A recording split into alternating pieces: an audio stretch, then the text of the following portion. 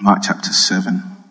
Will have been read already, but I'm just going to read. Now when the Pharisees gathered to him with some of the scribes who had come from Jerusalem, they saw that some of his disciples ate with hands that were defiled, that is, unwashed. For the Pharisees and all the Jews do not eat unless they wash their hands properly, holding to the tradition of the elders. And when they come from the marketplace, they do not eat unless they wash. And there are many other traditions that they observe, such as the washing of cups and pots and copper vessels and dining couches.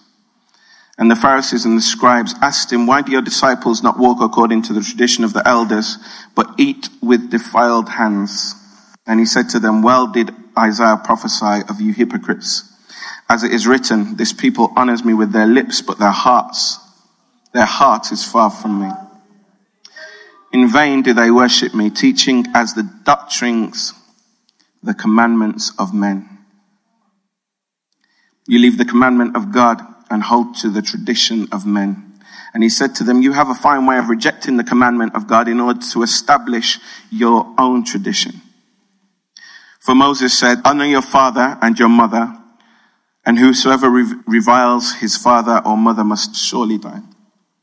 But you say, if a man tells his father or mother, whatever you would have gained from me is korban, that is given to God, then you no longer permit him to do anything for his father or mother, thus making void the word of God by your tradition that you have handed down. And many such things you do. And he called the people to him again and said to them, hear me, all of you, and understand there is nothing outside a person that by going into him can defile him. But the things that come out of a person are what defile him.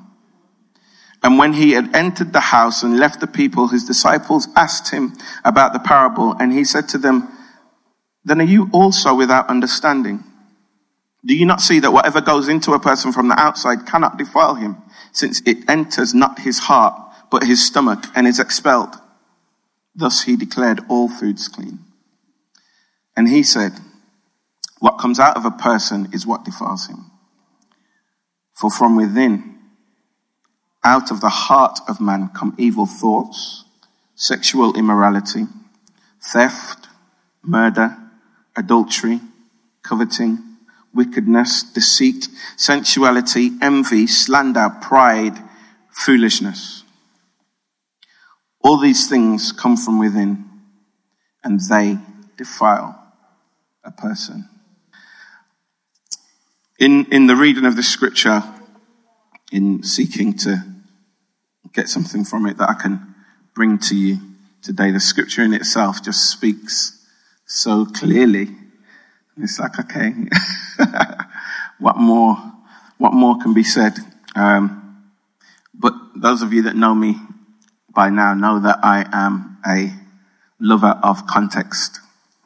You can see something, and if you don't know the context of a thing, you can get the completely wrong picture of what it is that you're seeing. I could give many examples of that. If you were to see me, I don't know, on a football pitch, because I visited the Molineux Stadium, it would be wrong to assume that because I was on a football pitch that I was a Premier League footballer. Many would not get that misconception. But context is everything. Amen? Well, it's not everything, but it helps us a lot. So there was one thing that really kind of stuck out to me, and Jesus talking about what he called the traditions of the elders. So Jesus said to the Pharisees when they came to question him about his disciples eating with unwashed hands, he says that you listen to, or you take, they asked him, why don't they follow the traditions of the elders? And I was like, I don't really know I have an understanding of what the tradition of the elders is. We know our elders, or those that are older than us, those that have probably gone before us. We could maybe replace it with our ancestors. And there are traditions that are passed down, some cultural traditions that we have that are passed down. And sometimes we don't even know the reasons why we follow those traditions, but we just follow them because that's what has always been done. I'm sure you've heard the story of the housewife that cooks the joint of meat in 2 dishes. And she doesn't know why she does that, but that's just how Mum did it. And she asked Mum, why do you do it? And Mum says, I don't know why I do it. That's how my mum did it. And then they ask great grandma, why do you cook the meat in 2 dishes? And she says, we just didn't have enough money to buy 1 dish that was big enough to house the 1 piece of meat. So, and it was gone on with generations and generations without questioning, why is this? And I guess that was my understanding of the tradition of the elders. It's just stuff that has been passed down, but it wasn't something that I really looked into. And then in studying, I kind of entered into a kind of wormhole of study, which was really interesting, and it really challenged some of my ignorance in terms of things that we just kind of allow, we just accept, but we don't really understand. So I kind of began to then think, well, I know what a Pharisee is, but why do we have Pharisees? And if you look at it, from the end of the Old Testament to the beginning of the New Testament, we call that period, we often refer to it as the silent years. Yes? And we say it was the silent years because it was a time where we say God was silent. God wasn't speaking through kings. He wasn't speaking through prophets. He wasn't raising up judges to speak for him. And it seemed as if God was silent. But in that time, there were a lot of things that were happening. But I guess as a result, we come into the New Testament, and there are some things that are established parts of Jewish life that we didn't see in the Old Testament, and we just accept them. You know, in the Old Testament, we don't see synagogues. So where did they come from? We don't see Pharisees or Sadducees. So where do they come from? We just kind of accept the fact that they're now under Roman rule. When we left, we saw a people that had, come back, and they'd rebuilt the walls and they'd rebuilt the temple. And it was like, we just accept these things, don't we? And we don't really look into them. Well, I can speak for myself. Don't really look into them. Don't really hear them talked about that much. So I was looking, what's this tradition of the elders? What are the Pharisees? And I think it's important for us to understand that even though those 400 years we say that God wasn't speaking, it doesn't mean that nothing was happening. Doesn't mean that nothing was happening, because we know that God's word stands forever. Amen? And I believe that when God speaks, it echoes. It echoes through generations and through times, and it continues to stand. So even if God never said another word about anything, God has said enough for the mission of God to continue. Amen? Amen. But I thank God that he still speaks. Bless the Lord. Amen. So we kind of have this period, and as I say, we kind of leave the Jews, and the temple's been built, and the walls of Jerusalem have been built, and there's people that have come back from exile. And it's like, okay, what's going to happen? What's happening to these Jews, to God's people? What's going to happen to them? What's going on with them?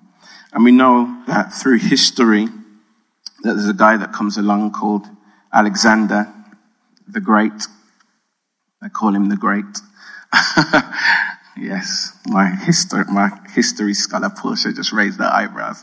And he comes along and he basically conquers much of the known world. Yeah? He conquers much of the known world, and Alexander, he's curious. in many different ways. He's very curious. He's curious about different civilizations. He's curious about different forms of worship. He's curious about many different things. And in his taking over the world, instead of taking over and enforcing all of his views, his beliefs, his opinions on the people that he takes over, he's like, I just need your submission. So if you submit to me, I'll pretty much leave you to do whatever it is that you've got to do, but you'll be under my rulership. And that was one of the key strategies that he used in taking over the world. So there were people that were like, okay, there's this mighty army, there's this mighty force, and we can't really fight against them. And actually, all they're asking for us to do is just come under their rule. Then it's kind of the best of a bad deal, right? So they accept this, but then Alexander dies, and Alexander dies without an heir. So there's no one to continue his kind of mode of operating. And so then we come into the Hellenistic period. And the Hellenistic period is when Greeks, so Alexander, he was of the Greeks, and so Greeks come along and they want to kind of espouse their views and their worship and their gods and their doctrine onto all of these places across the world. And if anybody's going to stand up and say, no, that's a step too far, it's going to be the people of God. Amen? So around 200 BC, Judea fell into the occupation of the Seleucid Empire. So this is an empire that rose up kind of after Alexander died, and they took over Judea, and it's an empire of Syria. And there's a ruler called Antiochus IV, and he comes along and he says to the Jews, look, you can't do this worship that you've always been doing. I'm not going to let you continue with your sacrifices to this God, with your rituals, with your priesthood, with your culture. You need to come under Hellenization. You need to be like us. You need to be like the Greeks. And so you have this split in the people of God, where there are some people who, for a better life, for an easy life, they kind of succumb and they basically take on the gods and the rituals and the worship of the Greeks. And then you have Jews that are so steadfast to, no, this is what we believe. This is who we are. This is our identity. And there is no other God but Yahweh. And they hold fast to that. So then there becomes a warring amongst the Jews themselves, of these that kind of want to assimilate and these that want to stay true to what they have always been. And in that warring, Antiochus comes and he basically takes over the temple. He takes over Judea, takes over the temple, desecrates the temple, and does away with the Jewish way of life.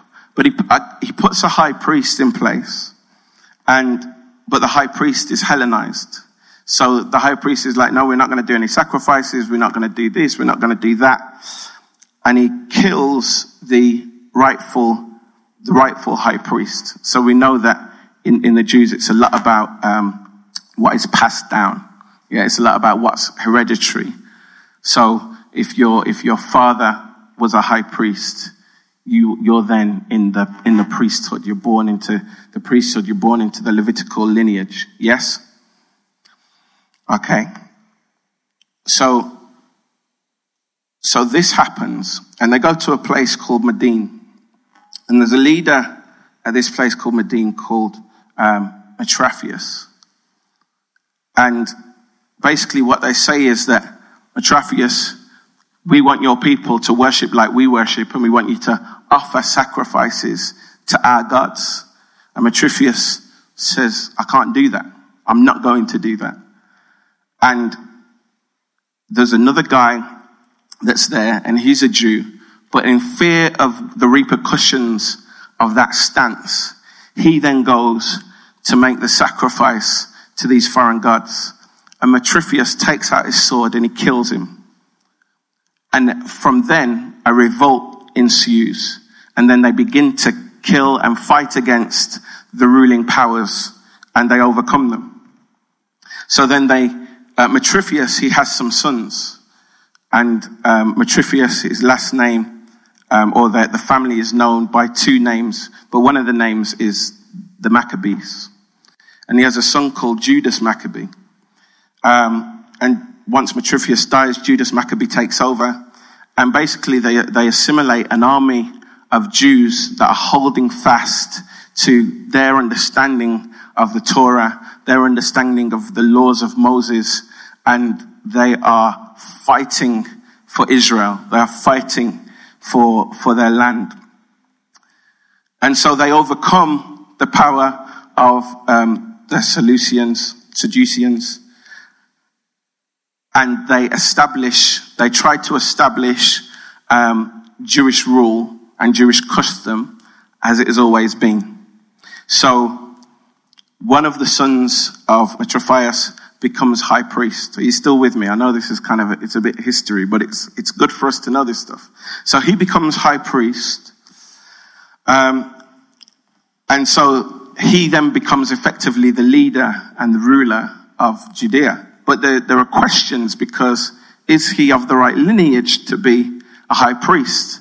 And there are questions about the temple, because the temple was basically built under the authority of a foreign heathen king. So is the temple even sacred? Is the high priest lineage even sacred? And not only that, but whilst the Israelites, whilst the people of God were in captivity, they began to meet together and try to keep the custom of what they'd always known. So they had become used to not having to go to the temple to worship. They had become used to meeting in small groups and meeting in small houses. And then, so what you had before is you would have one man, you would have a high priest, and you would have a prophet. And, when things were really good, you would have a king that were all living according to the statutes and the word of God. So it was clear what God was saying. Amen. But now you have these different houses and these different groups, and they're developing different theologies and different doctrines and different understandings of scripture. And they want to faithfully hold to scripture, but there is a division in terms of, well, our house understands this, and our house understands that, and our house understands that. So we have the raising then of scribes. The scribes are people who really study the scriptures, and they try to hold fast to the scriptures. But as I said, we have now houses. So it's not just that we're looking to a high priest, but then there are leaders of these houses, these synagogues, and they become teachers, they become rabbis. So if I'm of this house, then I'm adhering to the doctrine of this rabbi. Are you still with me? But if I'm of that house, I'm adhering to the doctrine of that rabbi. And so we see in the New Testament, we have the Pharisees and the Sadducees. And there are many differences between these two groups. But basically, the Pharisees are those that really wanted to hold true to scripture and to hold true to custom, come what may. And then you had the Sadducees, who wanted to still be religious Jews, but wanted that kind of easy life to a certain extent, and were willing to make some concessions to fit in with Hellenization. Does that make sense? So that's why we come into the New Testament, and all of a sudden we've got these rabbis, and we've got these scribes, and we've got these Pharisees, and we've got these Sadducees, and everybody seems to be kind of fighting and warring against each other in the nation of Jerusalem. But not only that, when they were in captivity, the people of God, in so wanting to hold on to the word of God, and many of their Torahs, their books would have been done away with, their writings would have been done away with and destroyed. So they didn't just have the written word of God, but they had an oral tradition. the oral word of God. But the oral tradition, it wasn't just the word. So there's a film that I like, and it's called The Book of Eli. I don't know if anybody's seen it. It's a bit violent, so, you know. But so Denzel Washington is the main character, and he's protecting this book. He's protecting this book, and there's people coming from left, right, and center, and they're trying to kill him for this book. So, you know, Denzel, he's fighting off, and there's a girl in the story, and he's protecting this girl, but ultimately he's trying to protect this book, and he's trying to get this book effectively to the safe place, to the promised land. And it's like, well, what's the big thing about this book? And Eli is protecting the book, and eventually he gets to the promised land. But at the end of the film, and I'm going to ruin it for you now, but you know, it's too violent for you guys because you're saved. But at the end of the film, we find out that Eli is blind. Didn't know throughout the whole film, but Eli is blind. And the book is actually in Braille. But also he'd memorized, he knew, all through the film, you see him reading this text. And it's like he's trying to memorize the text. But he knew the text off by heart. So even if really they had have taken the book, he still would have had the oral tradition. He still would have known what the book said and was able to recite it. And so this is kind of what was happening in this time. They had the oral tradition. But it wasn't just that they had the scripture in and of itself, but they also had doctrines around the scripture. So it was like the Bible intertwined with a commentary. Does that make sense? So a commentary is when people write their understanding of what the scripture is saying. But with the commentary, sometimes people would then become a little overzealous, and they would add things to the text, or say that this text meant this, and probably take it to its furthest extent, and in so kind of adding things onto the scripture. So in these 400 years of silence, what we see is that these people, they're trying to hold on to the truth, but then they're also in power over Judea. So they're also in power. So there's a political element, and then you've got these factions. So there's another political element there in terms of the theology. And then you've got, who are the Jews gonna believe? Who are the Jews gonna pick? So you have these Pharisees that are raised up, and initially their heart is to stay true as possible to God's word. But then the word Pharisee, it means set apart. So if we're Israel, and we're the set-apart people of God, and then within the set-apart people of God, we want to have a group and call ourselves the set-apart ones, then our set-apartness needs to be more set apart than the rest of those that are set apart. Does that make sense? So we have to kind of be more holy or more religious, or, do you know what I mean? There needs to be a higher aspiration that we conduct ourselves by than the normal man. And so these Pharisees and these Sadducees, they were looked upon as learned people, which they were. But somebody said that power corrupts and absolute power corrupts absolutely. And some of these men had become corrupted. They become corrupted, and they began adding to the laws. And they began adding to even taxes in the temple, and saying and raising the prices of basic things. You know, I heard a scholar say one time, when Jesus says, in the Lord's Prayer, when he says, "Give us this day our daily bread," he was saying that Jesus was making a political statement, because the price of bread in those times had been so kind of far exceeded, but not only the price of bread, but basically things that you would need to continue in Jewish ritual, whether it's festivals or whatever, things that you would need to buy. They would just pump up the price of those things so that the leaders and those in power were accumulating more and more money. So when Jesus goes into the temple and there are things being sold, and if you look at the things that are being sold, they're doves, do you know what I mean? They're things that are needed for Jewish rabbinical worship. But they're selling them in the house of God. But not only are they just selling them, but they're selling them at extortionate prices, so extorting the people. So, sometimes we say Jesus wasn't political. Jesus was political. I believe that Jesus deals with every area and sphere of society and has something to say to it. Amen? I know I've taken a while on that, but that's who Jesus is dealing with now when he's talking to the Pharisees. So sometimes we're like, why is Jesus so hard on the Pharisees when they're the religious people of the day? But Jesus sees their hearts. And don't get me wrong, not all of the Pharisees would have been corrupt. Not all of the Pharisees would have been bad. There would have been some that's real heart and desire would have been I just want to get this right. I just want to live for God. I just want to live for Yahweh. But Jesus calls them out and he says, you're hypocrites. You're hypocrites. So they call out the disciples and they say, your disciples, they're eating and they haven't washed their hands. And Jesus says, you're hypocrites. You honor me with your lips, but your hearts are far from me. He later goes on to say that your traditions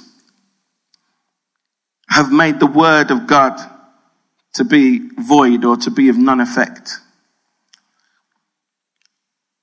And when we look at Leviticus, there are loads of things that God tells the priests to do and the people to do and ways in which he wants the Israelites to live their life.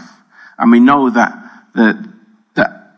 the law of Moses is a tutor to bring us to Christ, to help us to identify the Messiah and to bring us closer to God.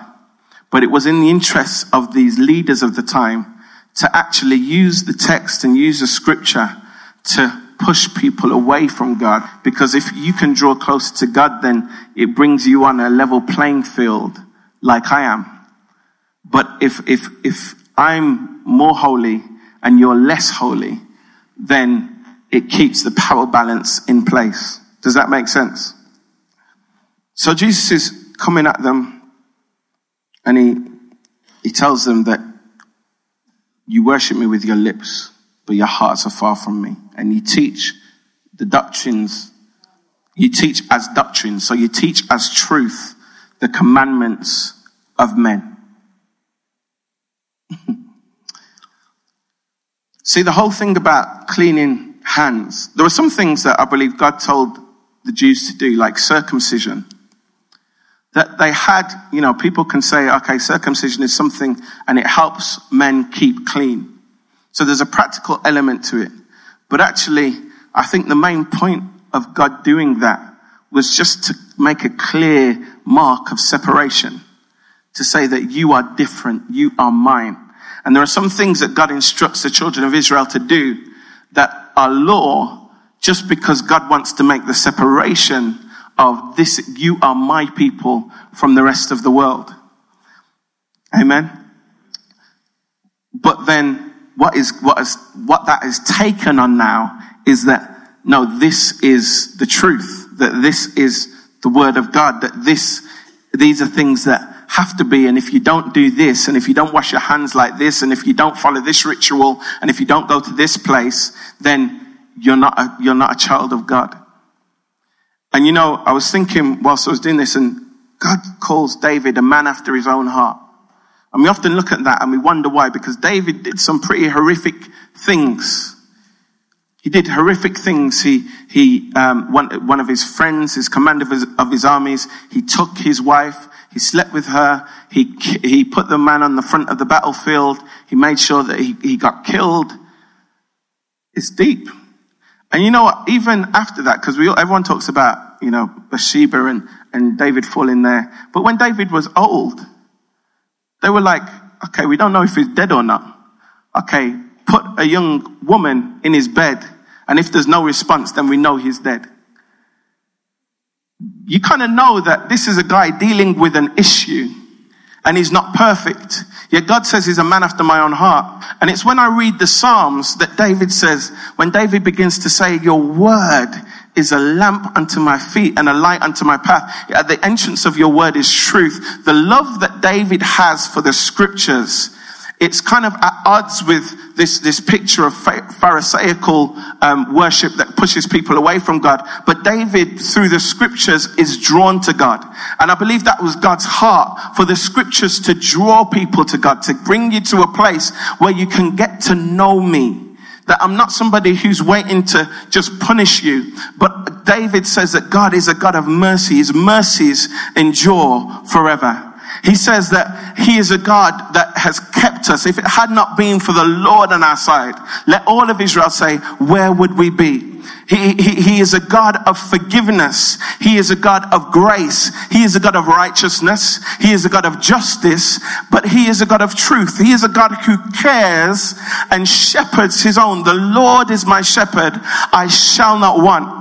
And if we look at the God of David, he's very different to the God of the Pharisees, because the God of the Pharisees is just looking for you to step out of line so we can say that you're defiled, you're unclean, you're unworthy, you're not able to come to the kingdom. But Jesus comes on the scene and he says, blessed are the meek, for theirs is the kingdom is open to the meek. The kingdom is open to the brokenhearted. The kingdom is open to the downcast. The kingdom is open to the estranged. The kingdom is open to those that everybody else looks upon and says, you are not worthy. And Jesus says, no, this is the embodiment of the Godhead. You are worthy and you are able to come into this. You need to believe in me. All you need to do is put your full hope, your trust, and your faith in me.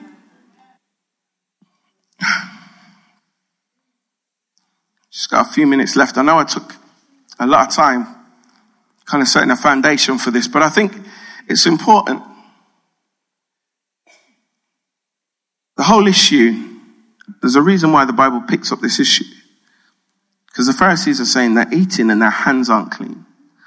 And it wasn't just going and washing your hands like we have, we wash our hands. It was a ritualistic cleansing that probably would have taken longer than 2 minutes before you eat. And if you come from the marketplace, you've got to wash the whole of your body. And there's an order in which you have to wash. There's a way in which you have to wash. There are utensils that you have to use. You have to use certain bowls and whatever. And some of these things were stuff that in the Old Testament, it was only the priests that had to do them. But the Pharisees said, no, if you want to be close to God, if you want to be a real Jew, then everybody's got to do them. And for some people, they didn't have the means to be able to live like that and to be able to do those things. So they were pushed away from God. But Jesus says, whatever enters in can't defile you. And that's really interesting, isn't it? Because how many conversations can we have about the types of foods that we eat and whether this is clean or whether this is unclean? And in this, and I didn't look at this, and it's something that I'm going to look at, but in verse 19 in this version of scripture, it says that thus he declares all foods clean. But it's written in brackets. So we need to make sure that it's not the commandments of men. But then there are other times in the Bible, Peter, kill and eat. And Peter says, no, I can't kill that. It's unclean. And God says, kill and eat, kill and eat. And God says, don't call what I've called clean unclean. But the issue isn't about washing your hands and things coming in defiling you. Jesus says that can have really no impact. And when they're saying you're defiled, they're saying you're unholy. You're unholy. So it's not just that you're unclean, it's that you're unholy, you're unrighteous. But God says, what you eat and how you eat and whether you wash your hands has no effect on your righteousness. It has no effect on your right standing with me. What has an effect on your right standing with me is the stuff that's already in you. That's the stuff that defiles you. It's the stuff that's in you that comes out are the things that defile you. It's interesting that Jesus is saying you're not going to be defiled by the things from the outside coming in, but it's things from the inside coming out. But I thank God for Jesus, because even though in this text it doesn't say specifically, but we know that Jesus' mandate is to deal with freedom from the inside out, to bind up the brokenhearted. give recovery of sight to the blind. And there's a scholar that says, let's not presume that when God says something, that what we heard him say is all that he has said. There's a depth in when God speaks that it's multi-layered. It's multi-layered. It's deep. You know, some people can say, oh, I don't like that preacher, they're not deep enough. But actually, you can go as deep as you want to go, because the word of God goes deep, deeper than the deepest ocean. It's wide, it's vast. So it's about how do you then take that word and study it and mull on it and get into it according to your level of spirituality or education. But we know that Jesus is coming not just to heal physically, but to heal spiritually. Jesus says, I've not just come to change your circumstances. I've not just come to change what's going on around you, because that's what they thought he was going to come and do. You know, we sang that song, Ride on King Jesus, and that's what they were expecting the Messiah to come like. Come on your white horse and come and overthrow this Roman Empire and come and do away with all those people who are against your people, and God establish your kingdom and we will reign with you forever and ever. And it wasn't that time yet. It wasn't that time yet. That time is coming, but it's not yet. But Jesus, I thank God that we serve a God who is committed to our process. Jesus knows the destination. He knows the end result. He knows where we're going to end up. But he will still take us on the journey. He has the power to transport us to the destination and the end point immediately. But we serve a God who is so committed to us. He says, I'm going to take you on the journey, because on the journey, I know that I'm going to change you. I know that on the journey that I'm going to restore you. I know that on the journey, the things from within, the evil thoughts that you struggle with, the sexual immorality that you're dealing with and trying to hide, the theft. You know, some of these things in our day and age, that Jesus calls them sin, and we call them we call them psychological defects. So instead of calling people, saying that you're a thief, you're a kleptomaniac. That's an issue that we have to, and it is an issue that we have to deal with, but ultimately it's sin. We've got to call it what it is. Sexual immorality. Oh, I've got an addiction. You're sexually immoral. It's sin. You know, Jesus says, confess your sins. Confession, the word confession comes from the word homologio, same word, to say the same thing. When we confess our sins, we're saying what God is saying about those actions. We're saying the same thing that God says about those actions. So God says, this is sin. And when we confess, we're saying, God, I have this in my life and it's sin. And I'm bringing it before you. And God says, if you confess your sins. So even before you've gone through the process, if you confess your sins, not based upon your faithfulness, but I am faithful to forgive you and to cleanse you of all unrighteousness. God is committed to the journey, and because he knows that on the journey, if you just stick with me, if you just walk with me, I know that I'm going to be faithful. I know that I'm going to be faithful. All I need you to do is submit.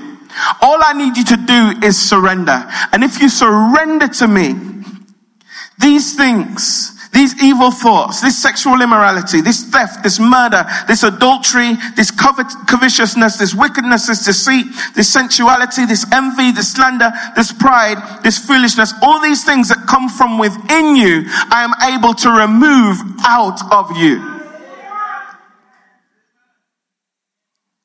And I know that in the house there'll be people here today that maybe you've been a Christian for a long time and you're still struggling with some stuff. And because of your understanding of God, like the Pharisees, you're allowing the stuff to push you away from God. But God is saying, the stuff ought to draw you near to me. Because I'm the only way you can get that out of your life. I'm the only way that you can get delivered from that thing. I'm the only way that you can get healed from that thing. I'm the only way that that thing is going to stop. And I know we can sit here on a Sunday morning in our hats and our suits and our shirts and go on like we're holier than thou. But I know that each one of us has an issue and has a thing that we're bringing before God. And we're saying, God, I need you to deal with this. And some of us have even got past that place. And we're like, I'm not bringing this to God anymore because it's shameful. And I should be past this by now. I should be over this by now. I should be holier than this by now. I should be more righteous than this by now. And you're allowing it to push you away, so you don't pray like you used to, and you don't read like you used to, and you don't fast like you would want to, because you are consumed by the sin that is within you. But Jesus says, come unto me. Don't let your sin push you away from me, but let your sin be the reason that you run to me. Jesus, Son of David, have mercy on me. And the crowd might tell you to hush and say, Jesus has better things to do than to worry about your issue. But the crowd haven't got your issue. And the crowd don't know him like you know him. Because I know him to be a healer. I know him to be a deliverer. I know him to be a reformer and a transformer and a miracle worker. So I'm going to call out to him. I'm going to cry out to him. I'm going to press into him. And I'm not going to allow the things that come out of me to push me away from him, but I'm going to cause them to draw near to him. Because when the woman came to Jesus and she began to wipe his feet, the people around said, if he knew what manner of woman she was, he would have told her to leave him alone. But Jesus says, those who are forgiven much, love much. And I know that within the body of Christ, not just here, but within the body of Christ, there are issues that we have amongst one another. We have issues amongst one another. And I wonder if we've forgotten how much we've been forgiven.